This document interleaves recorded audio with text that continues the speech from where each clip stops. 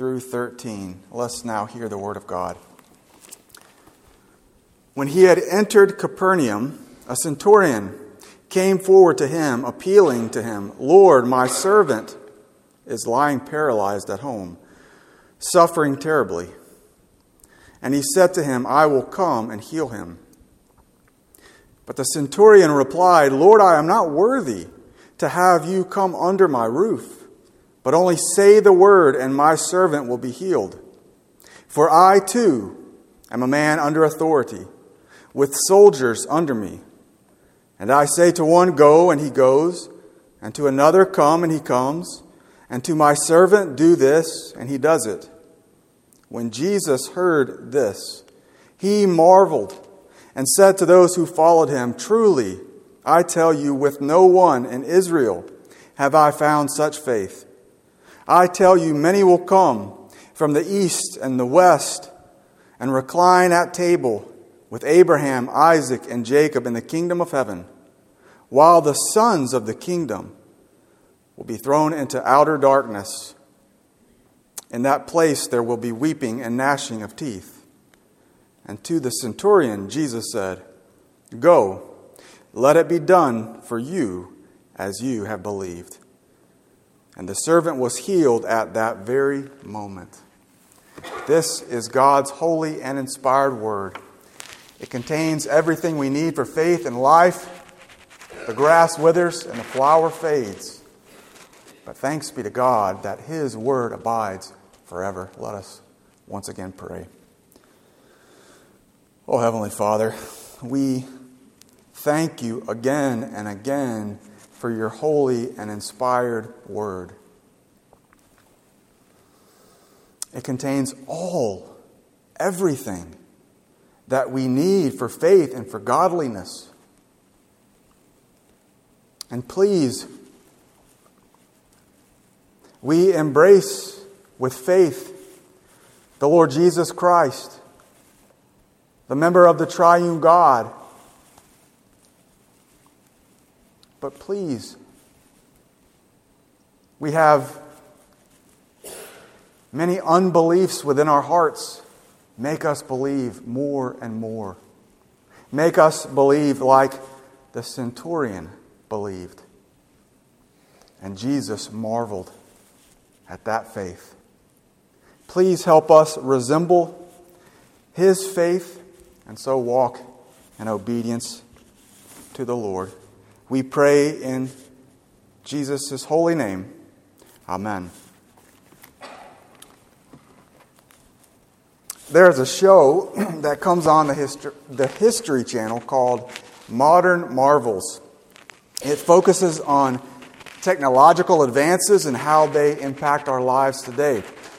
It shows the intricacies of the things that we take for granted, like electricity, and shows us how marvelous those things that we see all around us are. It is a quite profound show.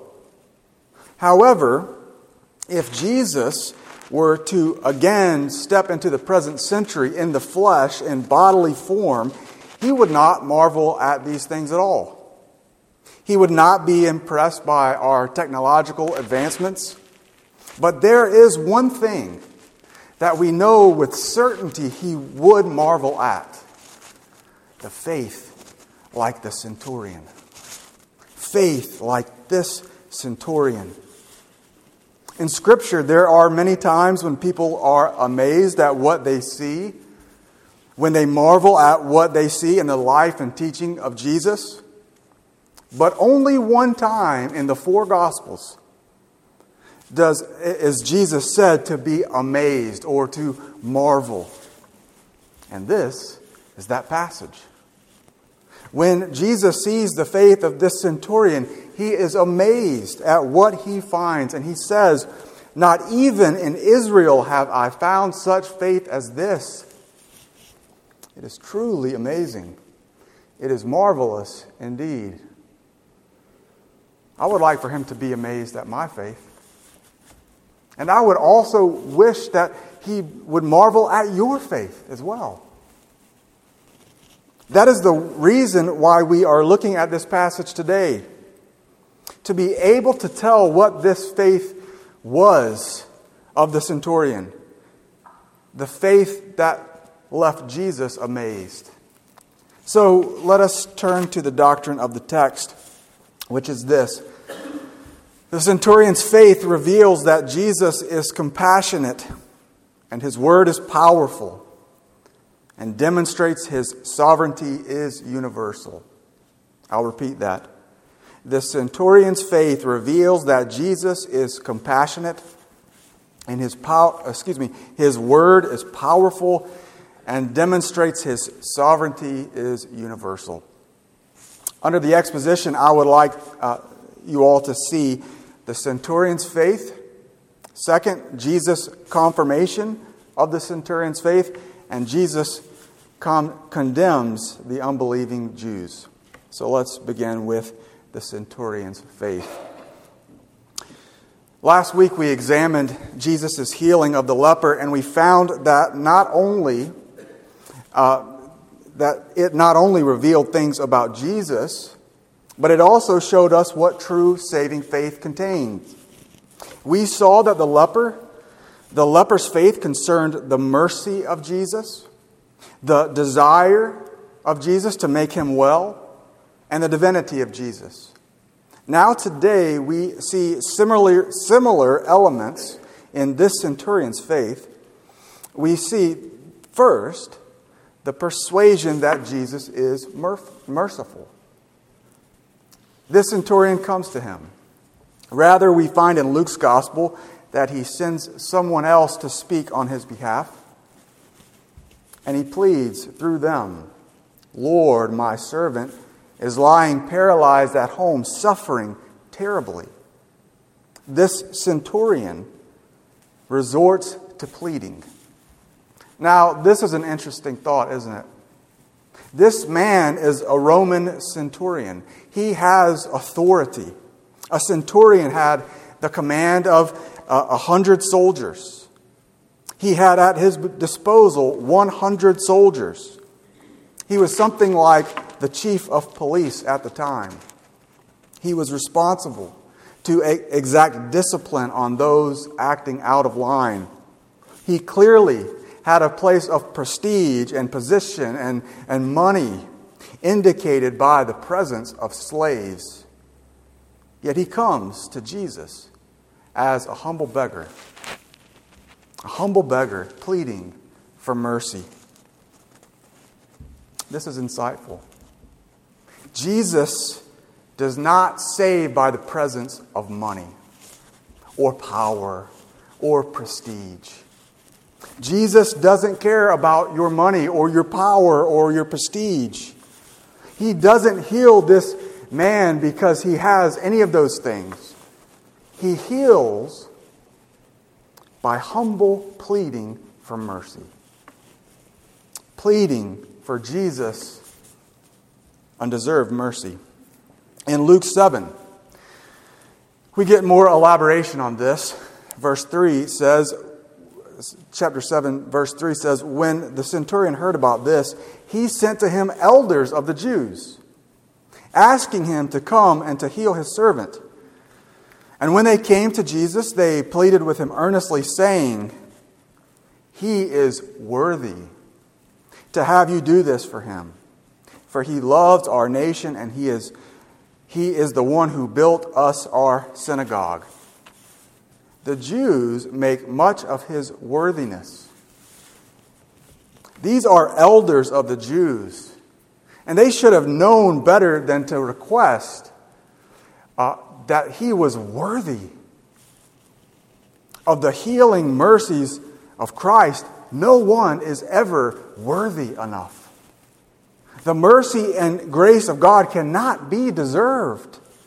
We do not deserve anything from Jesus. Whether or not we love this nation or have built this church or anything, we are not worthy of Him to come heal us and save us. Jerry Bilks said this: "This kind of reasoning comes straight from the covenant of works, the principle which we by which we gravitate. Even God's people can lapse into thinking in terms of the covenant of works. We can definitely infer, however, that the centurion did not think of himself as worthy. This man shows us the proper posture of all those who come to Jesus by faith. In fact, we learn he had such a low view of himself that when Jesus responds in the most compassionate way, "I will come heal him," the centurion replies, "Lord, I am not worthy to have you come under my roof. I am not worthy. You are too great to enter my house. Why should you stoop to come into my house? Instead, just speak the word, and my servant will be healed." This is the proper posture of a true believer. "Nothing in my hand I bring." We just sang this. "Nothing in my hand I bring. Simply to the cross I cling. Naked come to thee for dress. Helpless look to thee for grace. Foul I to the fountain fly. Wash me, Savior, or I die. Lord, be merciful to me, a sinner." This is the posture of a marvelous or an amazing faith. Do you have such faith as this? Do you trust Jesus to be merciful? Do you believe Him to be merciful and yourself to be unworthy of any good thing, yet confident of His readiness to show mercy to you? That is the sort of faith that astounds Jesus. To boot, Jesus cannot come into the house of a Gentile, or else He would be defiling Himself with an unclean Gentile. But that is not really the point. Jesus is not concerned about being unclean. He was not concerned about touching the leper, nor is He fearful of being unclean in a Gentile's house. But it is far more important for Him to indicate that He has the authority to heal from afar. To heal with just a word. From more than a mile away, He heals the centurion's servant with a mere word. And this is the second point, which is under this heading, Jesus' authority. Jesus' authority. Like the leper, the centurion not only believes that Jesus is merciful, but he also believes Him to be able to do what He requests. He believes Jesus is able to do that which is impossible, humanly speaking. However, Jesus is more than a man. He comes and seeks Jesus to heal His servant, a servant who He obviously cares for very deeply. In a twist of fates, although He has 100 soldiers at His disposal, the centurion pleads for his servant, who is suffering terribly, pleads for a slave, and furthermore, a slave boy. He had a mere boy that he had an uncommon affection for. And he is undergoing paralysis as a result of this sickness. In verse 8 and 9, he acknowledges some extraordinary things about Jesus. Let us read that together. But the centurion replied, "Lord, I am not worthy to have you come under my roof, but only say the word, and my servant will be healed. For I too am a man of authority, with soldiers under me, and I say to one, 'Go,' and he goes, and to another, 'Come,' and he comes, and to my servant, 'Do this,' and he does it." Notice what he acknowledges about Jesus here. First, that His authority is universal. His authority is universal. The centurion is a man under authority, and he speaks as a man with authority. But he knows his limits, and he knows the lengths of his authority and right to rule. But he describes something remarkably different about Jesus.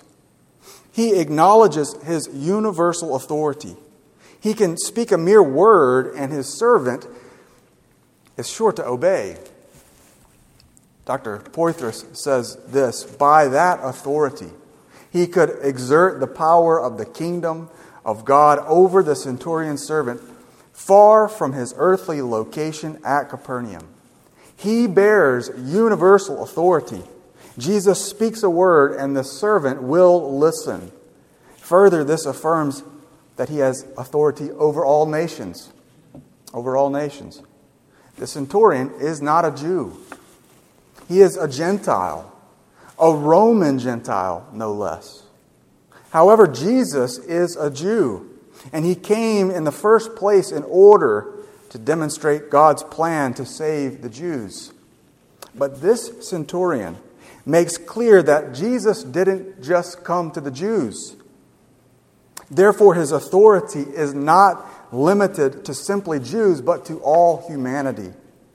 And notice, Jesus is not hindered from going to this Gentile. He is not just the King of the Jews.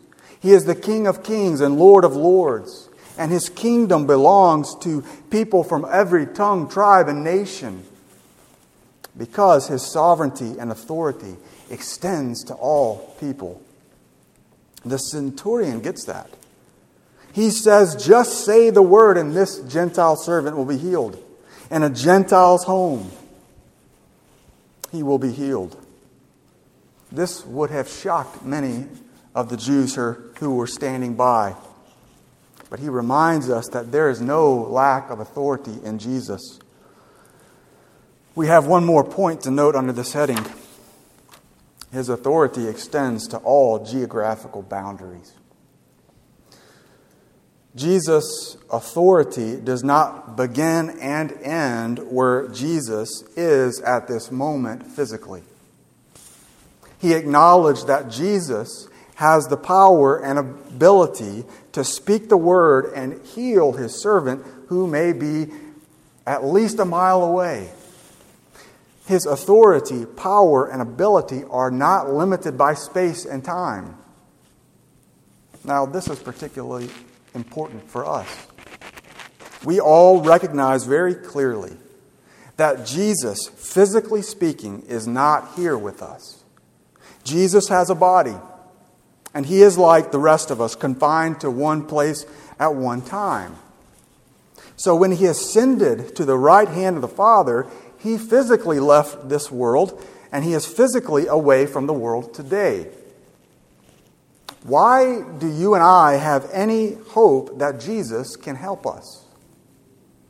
He is a man that lived 2,000 years ago, whom we have never seen in the flesh. How can he possibly help us? Because he is more than a man and has the power and authority that extends far beyond the place where he presently dwells in the flesh. He can change us from a distance. He has authority to break in upon us and work in and with and for us because he is spiritually present with us today. He need only speak the word and his will is performed. Truly, Jesus is spiritually present. And as he says in the Great Commission, surely I am with you always, even to the end of the age. So that is why you can hope that he can help you. You can hope that he will help you in your time of need because he is spiritually present with you. If you are a believer in Christ Jesus, he comes and dwells with you. And he aspires to do his will through you. Vern Poythress again notes this. Consequently, the further development of the growth of the kingdom through Jesus' death and resurrection expresses the same principle. Jesus' death and resurrection have the power to change people who are distant from Jerusalem in space, and to change people who are also distant in time throughout all generations. The faith that calls Jesus to marvel, that is so rare, is one that acknowledges and firmly believes Jesus' universal power and authority that extends over all people and all space and time. Do you have such faith as this? Do you have such faith as this? These words capture another thing, that Jesus' word is potent. Jesus' word is potent. He says, "Only speak the word and my servant will be healed." Essentially, he says, your word carries such power that you have only to speak and it will be accomplished. This cannot help but remind us of the God who created all the universe with a mere word. John 1 tells us that Jesus was the mediation of the creation and was the divine Logos, the divine Word, whom in time assumed the body of a man. Yet he did not cast away any of his divinity. When he assumed a physical body, he retained all of his divinity so that we can truly speak of a divine man. He is the Word through whom the world came into being. And as the Word, His own Word has divine power. You will remember the scene in John chapter 6. Jesus had begun teaching some very difficult sayings. They were so difficult that the masses, those who numbered well over 5,000, by and large left, so that only a few disciples remained. The crowd said, "These things are too hard for us." And Jesus subsequently asked the disciples, "Why have you not left along with them also?" And Peter responds. So many times he makes a blunder of things, but he responds correctly in this point. "Where else would we go? You alone have the words of life." You alone have the words of life. The words that give life. The words that shape life. The words that define life and make it worth living. Jesus alone has the words of life, and His words are powerful. Where else would we go? Jesus' word is powerful. It is potent. And those who truly know Him know that such is true. That brings us to our second heading. Jesus' confirmation of the centurion's faith. Jesus confirmed that this man was correct to believe in Him. Jesus is divine. Jesus is merciful. Jesus' word is potent and has the authority that extends to all people and to all places. And such faith has astounded Jesus. Truly, I tell you, with no one in Israel have I found such faith. However, the second point, Jesus confirms that the centurion's faith is well placed. Jesus assures that the centurion's faith is well founded. Jesus confirms all these things that this centurion affirms and says in verse 13, "Go, let it be done for you as you have believed." And the servant was healed at that very moment.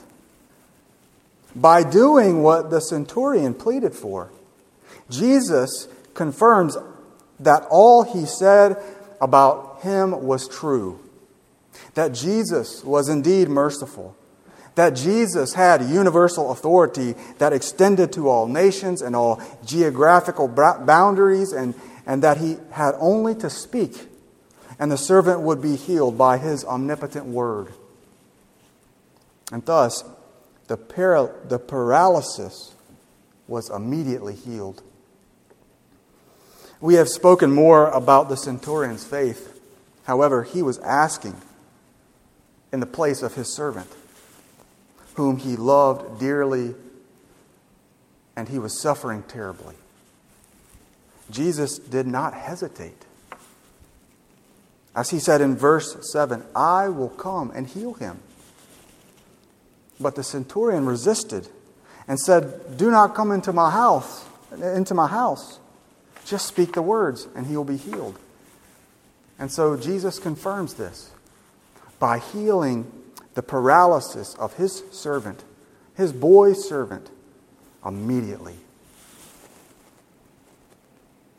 That means that the suffering and agonizing was gone in an instant.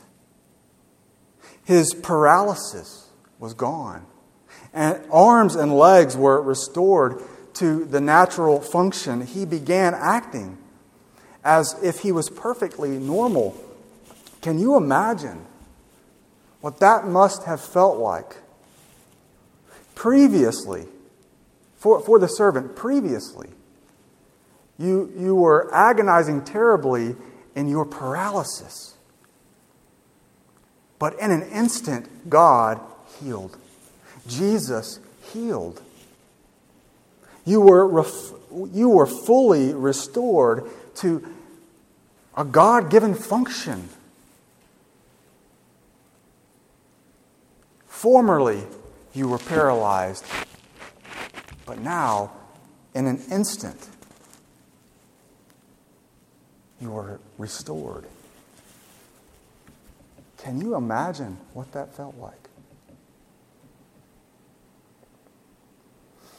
The last heading that we need to speak of is this: Jesus' rebuke of the unbelieving Jews. He already rebuked the unbelieving Jews when he said these words, truly I tell you, with no one in Israel have I found such faith. That was a rebuke of the covenant people of God. Make no mistake about it. But he goes on to describe heaven and hell. But for the sake of time, we will take verses 10 to 12 the next time I preach.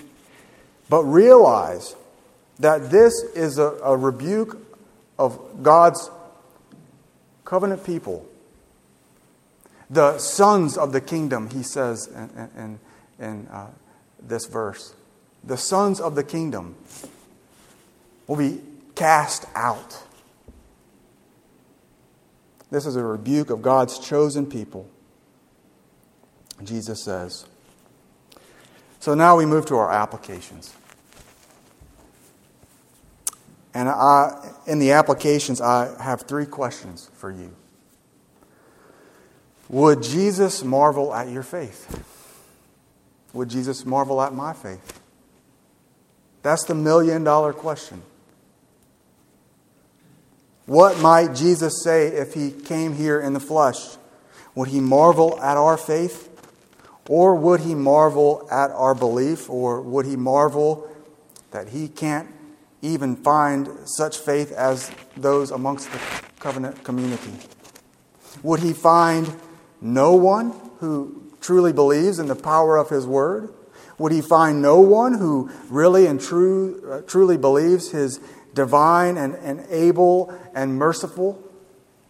If Jesus came here, why would he marvel? Would he marvel at our faith or our unbelief? That, as I said, is the $1 million question. Would he marvel at our faith or unbelief? Second, do you rely on church membership to make you worthy of salvation? In Luke 7, as I said before, the Jews said, he is worthy to have you do this for him because he loves your people and he built the synagogue and an ancient church. Do you rely on church membership to save you? Or do you rely on having constructed this church or any other church? Then your faith is in vain. Church membership is essential. Don't hear me wrong. Church membership is essential.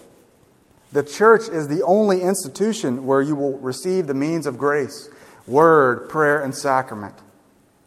But you cannot rely on the church to save you.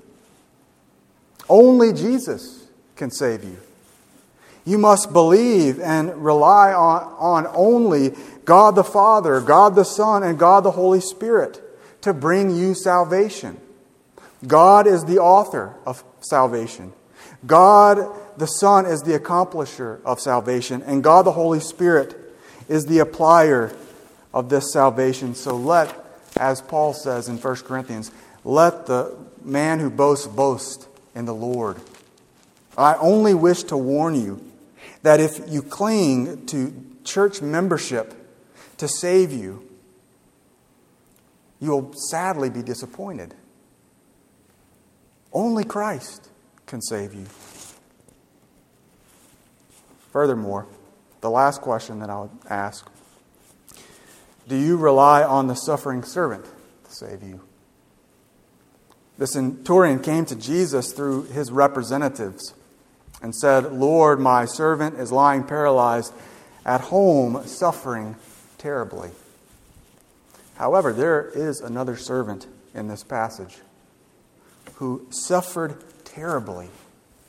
His name is Jesus. He suffered terribly under the infinite wrath of Almighty God so that He can heal you and save you from sin.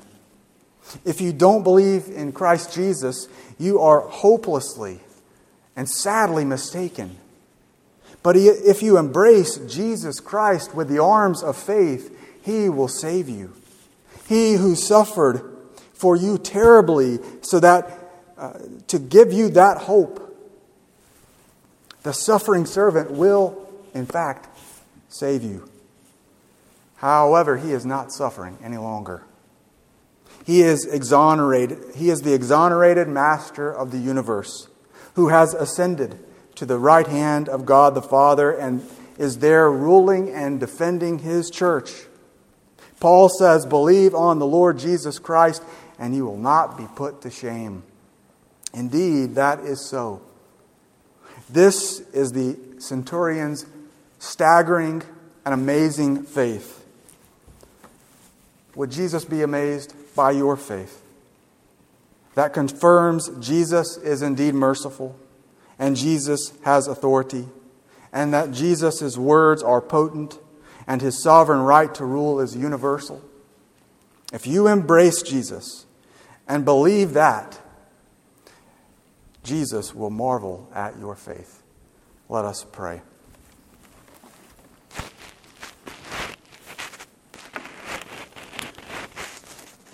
Dear Heavenly Father, we wish that You would enable us to state our faith amazingly. Or rather, we long for You to produce in us an amazing faith. A faith that would astound Jesus. A faith that would cause Jesus to marvel and to say, truly, I have not found this sort of faith in any of the covenant community. That we would all have this faith. And so cling to Christ, the suffering servant, but who is now ascended on high. And we know that He is with us. The triune God is with us this day. And we ask that You would bless us with this faith. For we ask it only in the matchless name of Jesus. Amen.